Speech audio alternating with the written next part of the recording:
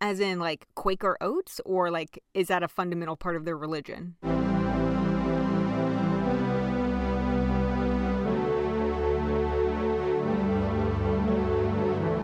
Hey, and welcome to the Meet Your Heroes podcast. My name's Elliot. And I'm Audrey. And this is the podcast where we ignore the conventional wisdom to never meet your heroes and get to know who your heroes really were. Messy, complicated people, just like all of us. As messy as us? The days before Twitter, we don't actually know how messy they were. Yes, this is pre-Real Housewives of Atlanta messy. Right, the bar has changed. Speaking of Real Housewives of Atlanta. Are we? How have you passed the time in this never-ending hellscape of sameness?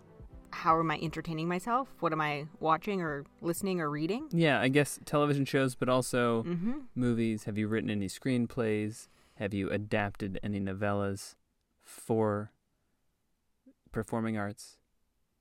No, I've done none of that. No, I have been listening to the Glennon Doyle book on tape. It's called Untamed, and it's a pretty heavy book, so I can only listen like a chapter at a time. And there's like 4,000 chapters apparently because it's taking forever. And then, we've watched some shows. Yeah. What have been the good ones recently? Killing Eve. Oh, yeah. Yikes. That one's hard for me. I like it, but no spoilers. It's rough. Yes. Oh, you know what else is really rough? Afterlife. Oh, yeah, the Ricky Gervais show. And rough in all the, like, best ways, right? It's like, I really liked that. It's dark. It's hysterical. Yes. And it's very moving. It's, like, not really what you expect from Ricky Gervais. Yeah. Second season, much sadder and less funny than the first. That's true, but still very worth watching. Still very funny. Yeah. What about you? How are you passing the days? Oh, you know. I do know. I live with you. We have not left... I know intimately how you spend every minute of the day. Yeah, just sitting and digging on my phone here and there. Yep. Just small screen, medium screen, then the big screen, back to the small screen. Yeah. Tired of big screen. Ready for small screen time. Oh, got two in one happening, actually. Little words with friends while we're watching Killing Eve. Yes. It's terrible. Yeah. Well, hopefully some folks are listening to this podcast as a way to pass their time. Yes. Oh, speaking of what? this podcast. No, okay. Yeah, there's some good podcasts too. 1,000th episode of Planet Money. The 1,000th? 1,000th episode of Planet Money. Isn't there like one every day of the week though? No, not this one. Oh, okay. It was good. Well. Radiolab's been just taking names, as always. All right, well, here we are with episode 21, so maybe someday we'll be on par. We're getting there. 1,000 weeks. So who's our hero this week? Another big one. So this person, I mean, obviously our followers already know because they've clicked on playing this episode, so they know who it is. Oh, yeah. But this hero has been a request by a number of followers since the beginning. We put out calls like, who should we do? Who should we feature? This hero comes up time and time again. Susan B. Anthony. Susan B. Anthony, the mother of the suffrage movement. One of the mothers. One of the mothers. Yes. So, a little background. Well, actually, how much do you know about Susan B. Anthony? I know that she was a suffragette. For all of our listeners who didn't finish middle school history, a suffragette is a woman who was campaigning for the right to vote. And that's kind of it. We're going to fill out Susan B. Anthony's legacy. But yes, primarily known for her role in the women's suffrage movement. Sure. All right. Born February 15th, 1820. So you know what that means. Audrey's Astrology Hour. /90 seconds. All right. So people born on February 15th, Aquarius. Okay. According to the internets. This person is full of vitality, adventure, and fun. They like to walk on the wild side of life and have great enthusiasm and ingenuity, especially when it comes to exploring novel things. Folks born on February 15th, when they're faced with a challenge, they often find it impossible to sit on the sidelines. So they have to jump in and offer a solution. But it has to be their solution. So they're charming, energetic, they have the ability to master skills quickly, and they live life in the fast lane with no intention of slowing or calming down. They are a powerful force to be reckoned with, and that can also mean that sometimes it's hard for them to know when to stop. Great. Well, this research has been brought to you by... What's the website here? Oh, this one is astrologyk.com. The scientists at astrologyk.com. Mm-hmm. Yes. Okay, so born in February in Massachusetts. She was born Susan Anthony. Oh, hey, one of the first people in a while that has not changed their name. Oh, well, she didn't actually have a middle name. The B, it's just B, it doesn't stand for anything, was added, quote, in response to a great craze for middle initials. In like mid-1800s. I mean, it's funny. I do think of like, if you're a colonel of this time, I'd think, William J. T-Bone or whatever. But I never... Oh, yeah, the great Sir Captain T-Bone. I did not think that people went to the lengths to just put a letter in. Oh, yes. She and her sisters all did it. Wow. Mm-hmm. So her family, speaking of sisters, her family was very big into social reform. So, she had two older brothers, Daniel and Merritt, who both actually moved to Kansas, to fight alongside, John Brown in Bleeding, Kansas. For potentially any listeners who don't know the story of John Brown, could you just, I mean, obviously, I know the story. Oh, but could you just fill in the broad strokes and some of the details so that everybody's on the same page here? Sure. Just in general for the listeners. Absolutely. So John Brown was a leading abolitionist from Lawrence, Kansas. You might know Lawrence, Kansas from home of the Jayhawks, in case any of our listeners know of the Jayhawks. And he, led the fight. So Kansas was a free state. Across the border in Missouri, it was not. He was really set on arming freed slaves or formerly enslaved people to fight in the Civil War and abolish slavery. Wow. He was eventually captured. And when that happened, actually, this was a few years later, Susan and her sister held vigil while he was being executed. Oh, wow. Mm-hmm. Okay, so her brothers showed up to Kansas just to fight with this guy. They did. And her brother, Daniel, actually eventually became the mayor of Leavenworth. So if you know anything about Leavenworth, it's Fort Leavenworth, which was established during the Civil War as well.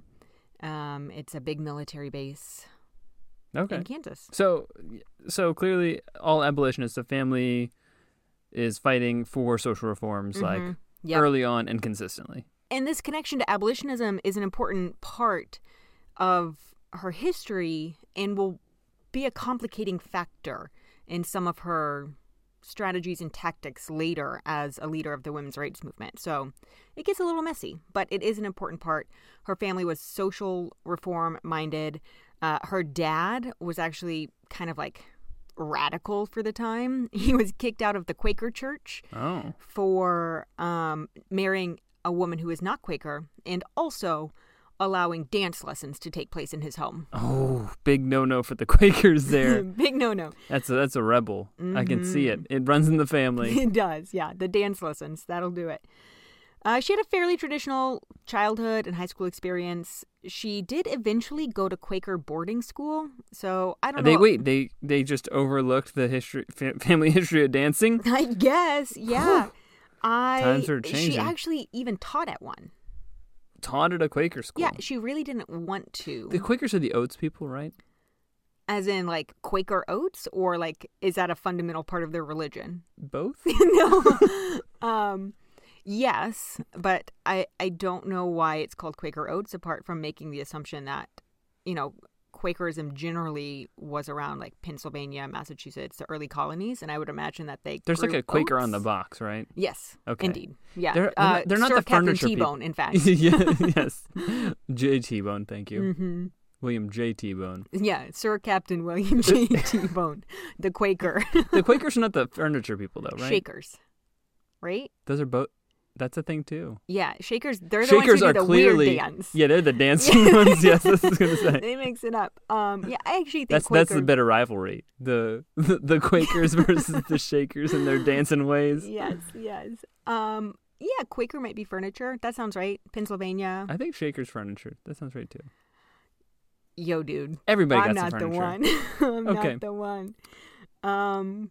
Anyway, so she did eventually teach at a Quaker school, and that is where the earliest seeds of like women's rights were planted, because she was real bummed out about the fact that the men made more money than her, despite them all having the same job. Man, well, yeah, back in the day. Right. I'm so glad that's over. I know. I'm so glad. Eventually the school closed. Don't know why. Didn't look into it. But she returned home to take over her father's farm so he could work on his like insurance business. I don't know. They were just like, hey, Susan. Run the farm. Run the farm. And so she did that till her late 20s. And at the same time, she was getting involved in this like fight for women's equal pay and started to like build a name for herself as a reformer and activist. She's activisting. Mm-hmm. She's doing activism from the farm. I mean, not like from the farm. Okay, yeah. But like while running a farm. Not telecommuting, I guess. Yes. Yeah. And eventually, by like her early 30s, she's working as an activist full time, Okay. just living off of speakers' fees, and she's like very good at fundraising. She's very charismatic. People really liked that she didn't take a lot of money for her work, and she didn't keep any extra money. Like anything she had, she put back into the cause. So she was able to like build allies and make a name for herself pretty rapidly. In her early 30s, 1851 to be precise, so when she's 31, something really pivotal to her future happens. She is introduced to Elizabeth Cady Stanton. Have you heard that name before? No. Okay, so she is the OG women's rights leader. She founded and organized the original Seneca Falls Convention, which was the first ever women's rights convention. She is the first person to introduce a resolution at this convention to garner support and organize around women's suffrage. Okay, wait, so they were meeting before and they weren't actually explicitly about women's suffrage yet. Right. That's like that comes down the line. Yes. Let me talk a little bit about what their earliest work was now. So we think of them for suffrage, but that actually didn't come until a few years into their work and their friendship and the organizing they were doing. So they were organizing around equal pay. They were organizing primarily around women's rights in a marriage. So if a woman gets married, when a woman got married back then, all of her personal property and basically like legal rights were essentially her husband's. And they were fighting against that. They wanted women to have the opportunity to marry if they wanted, but also be able to like sign a bank form or have joint custody of their children should their abusive alcoholic husband leave them and take the kids. You know, basic things like that. So they became close friends. They were coworkers. They formed a really strong relationship. At some point, Elizabeth Cady Stanton's family moves to New York, or from Seneca Falls to New York City, and they're so close, in fact, that they, despite having 7 children and a married couple, they set aside a room in their home for Susan to live. Oh, wow. It gets a little suspicious here, where one of Stanton's biographers estimated that over her lifetime, Stanton spent more time with Susan than with any other adult, including her husband. Okay. So it makes me think of those like historians who are like, oh, these 2 women living together, they must have just been best friends. Yeah. I also don't want to make assumptions because Elizabeth Cady Stanton was married early in her life, Susan had quarters, was in relationships, but eventually was like, I never want to get married. Work is my life. For all we know, married to the game. Married to the game. Totally above board, but they were super, super close, right? They had complementary skills. Anthony was able to organize and speak, and Stanton was a prolific writer. Stanton had 7 kids, and so Anthony, Susan B. Anthony, would just babysit so Elizabeth could write. So it really helped that she lived in the home with them. Yeah, pretty good gig. One of Elizabeth's biographers said that, quote, Stanton provided the ideas, rhetoric, and strategy. Anthony delivered the speeches, circulated petitions, and rented the halls. Anthony prodded, and Stanton produced. Stanton's husband said, quote, Susan stirred the puddings, Elizabeth stirred up Susan, and Susan stirs up the world. Okay, so that didn't make the case for them being just friends any better, honestly. It doesn't. I really feel like the phrase stirring the puddings is maybe where things get a little bit... Takes a turn. It really does. Yeah. And then Stanton herself said, I forged the thunderbolts and she fired them. So, a lot of metaphors there. Yeah, a lot of very non-suggestive metaphors. So like I said, throughout the 50s, they were involved in a lot of activism. 1850s. 1850s, yes. A lot of it actually was complementary to the temperance movement. Do you know anything about the temperance movement? Oh, yes. Akin to the teetotalers of the later Prohibition. The people who were trying to ban drinking. Yes. So these nerds were like, hey, actually they did it because a lot of women were in drunk, abusive relationships and they couldn't leave because they had no legal recourse for doing so. Yeah. And so they were able to sort of hinge a lot of their activism and mobilization around hey, we want to make this a more equitable arrangement. Make it safer for women in abusive alcoholic relationships. Yes. Although taking the angle if the problem is women in abusive relationships with alcoholics, banning the alcohol versus giving the women the ability to leave. A little bit of a failure of the imagination there. But... Yo, dude. I'm telling you what. And they also then were focused on equal pay. That got nowhere. Glad we solved it though. Yep. And then we get to the 1860s. We all know what happened in the 1860s. Apollo 11. That's the one. The Civil War. There we go. In the 1860s, or early 1860s, a lot of Anthony's action was focused on anti-slavery work. So this demand to end slavery. Her, like I said, her brother, sister, father, they were all well-known abolitionists. And Anthony, at this point, having been a reformer and activist for well over a decade, was one of the most influential thought leaders, political influencers of the time, and formed a really close relationship with Frederick Douglass. Together, they were part of the founding group of an organization called the American Equal Rights Association. They worked closely for a few years, but then things get muddy. Her early anti-slavery work did not translate over time into any sort of activism for people who were formerly enslaved. She was a big proponent of getting rid of the bad, but did not put any effort into creating a more equitable world. In fact, she did just the opposite. Wait, just the opposite? Mm-hmm. Even though her time was brief at the AERA, the association eventually dissolved after a few years anyway. There were, from the beginning, tensions in the group about what the goals for this coalition would be. Have you ever been part of a coalition? I don't know if I've been part of a I could coalition. not more strongly recommend against it. Okay. It's the worst. I'm in a number of coalitions. And the hardest part is agreeing on a goal, right? Because a coalition assumes that you have a set of diverse stakeholders who are coming together. They want basically the same thing, but they all have different ideas about how to get there. That's best case scenario. This case scenario was that they couldn't even agree on a goal. What they settled on, winning voting rights for both women and African Americans, but fairly explicitly, not black women. Wait, they picked women and black men as the goal. Yes. What? So they landed there because at the same time that they were forming this association, the 15th Amendment had been introduced. Right? And that would give black men the right to vote. Obviously, Frederick Douglass was in support of this amendment and thought it would be possible to have it pass and also then continue fighting for women's suffrage.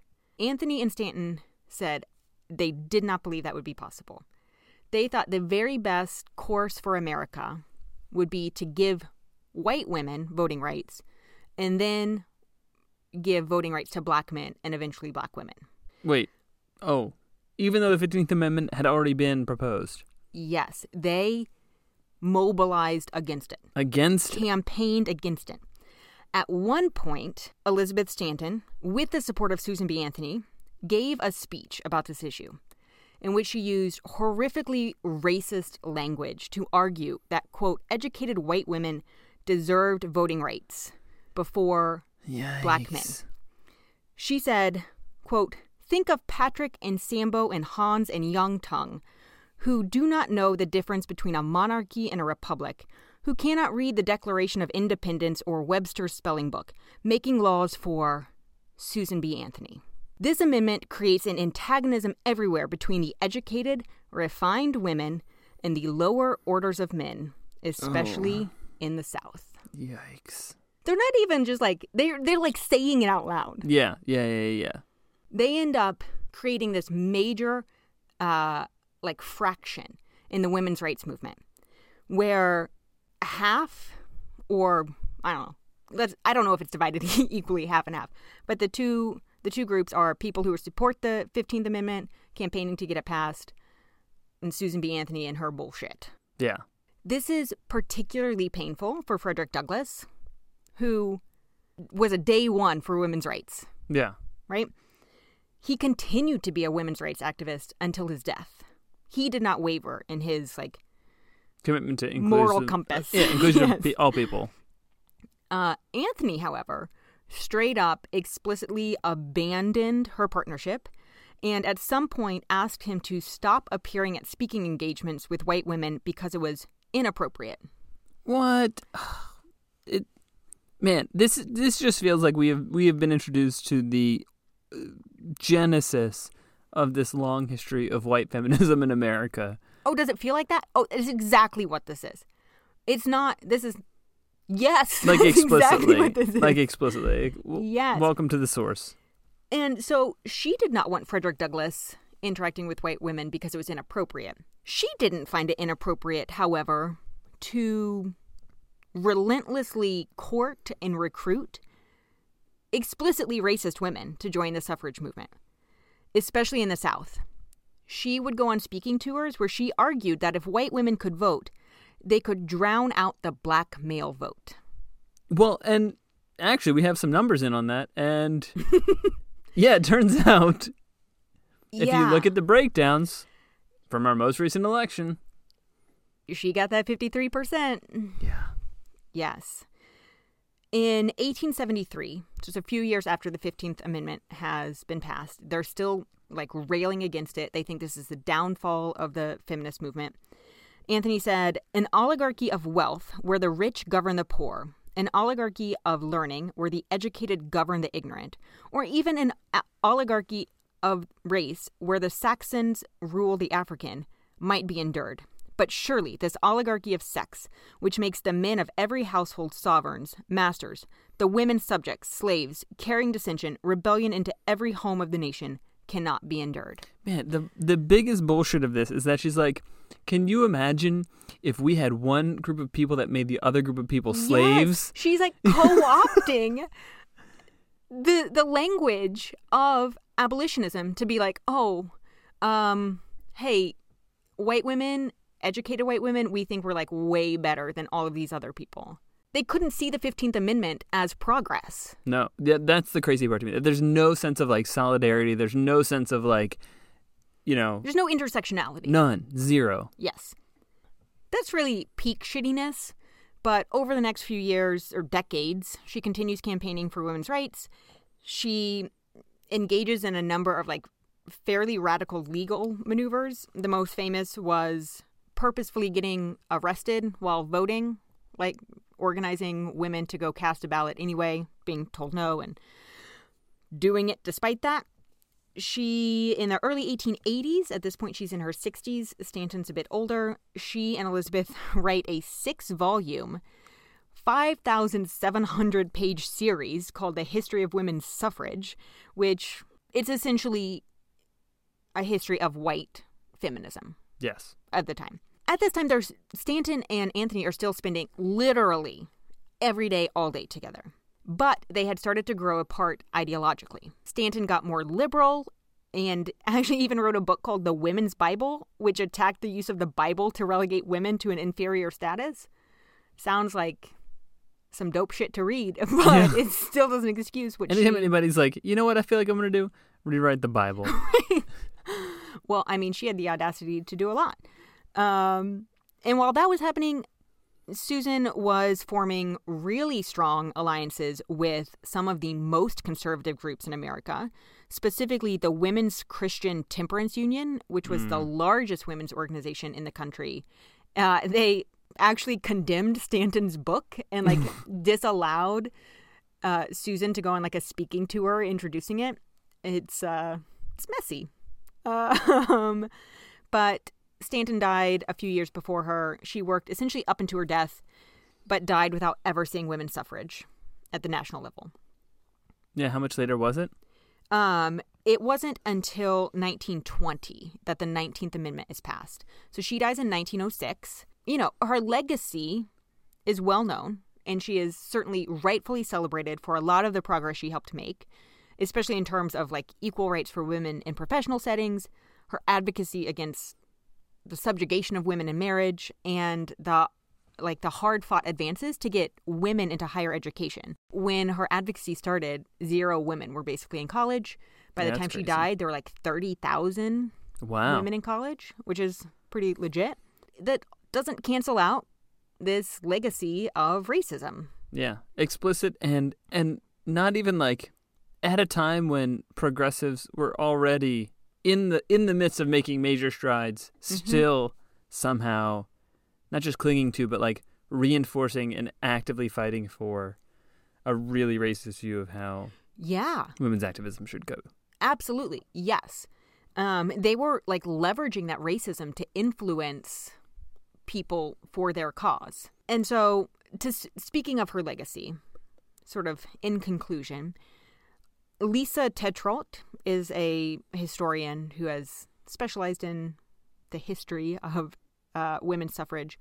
And she notes that the legacy of Susan B. Anthony endures in feminism and the women's rights movement today. It goes back to, the 1920s when Black women in the South and many Latina women were still barred from voting because of voting restrictions, racist voting restrictions. And those groups tried to reach out to the main suffrage organizations. And basically, they were like, help us. We still can't vote. And those organizations essentially said, that's a race question. It doesn't concern us. That's shocking. Yeah. So there you go. Just a fundamental view that if you're a woman and you're not white, we white feminists who are fighting for rights for women are going to explicitly say, we are not here for you. Yes, explicitly. The thing about Susan B. Anthony's legacy that I just really want to emphasize here is that this wasn't subliminal. It wasn't like coincidental. They were straight up like, white women are superior to people of color, to men of color, and we're not even going to think about the rights of Black women, right? Because at the same time that they're working, like Sojourner Truth is an advocate. There are like Black women who have a platform, have a voice that they were then fighting against. Yeah, to reinforce the hierarchy with whiteness at the top. So, I don't know. It's complicated. Like we talked about last week, it's hard to want to shit all over a women's rights activist, but we can't like whitewash this history and then claim it as fact. Yeah, especially not when there is, to this day, right, this incredible amount of progress that has been made, especially for a lot of white professional women, on the backs and the labor of non-white women. Yes. To like make it possible. Yes. And we still see to this day voter disenfranchisement for people of color. And it disproportionately affects Black and brown women who are additionally burdened by all of the like intersection of being a woman and a person of color.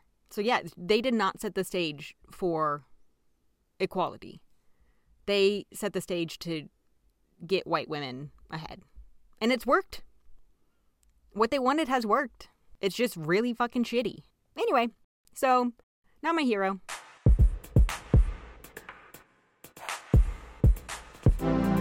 Yeah, I think there's probably better heroes out there.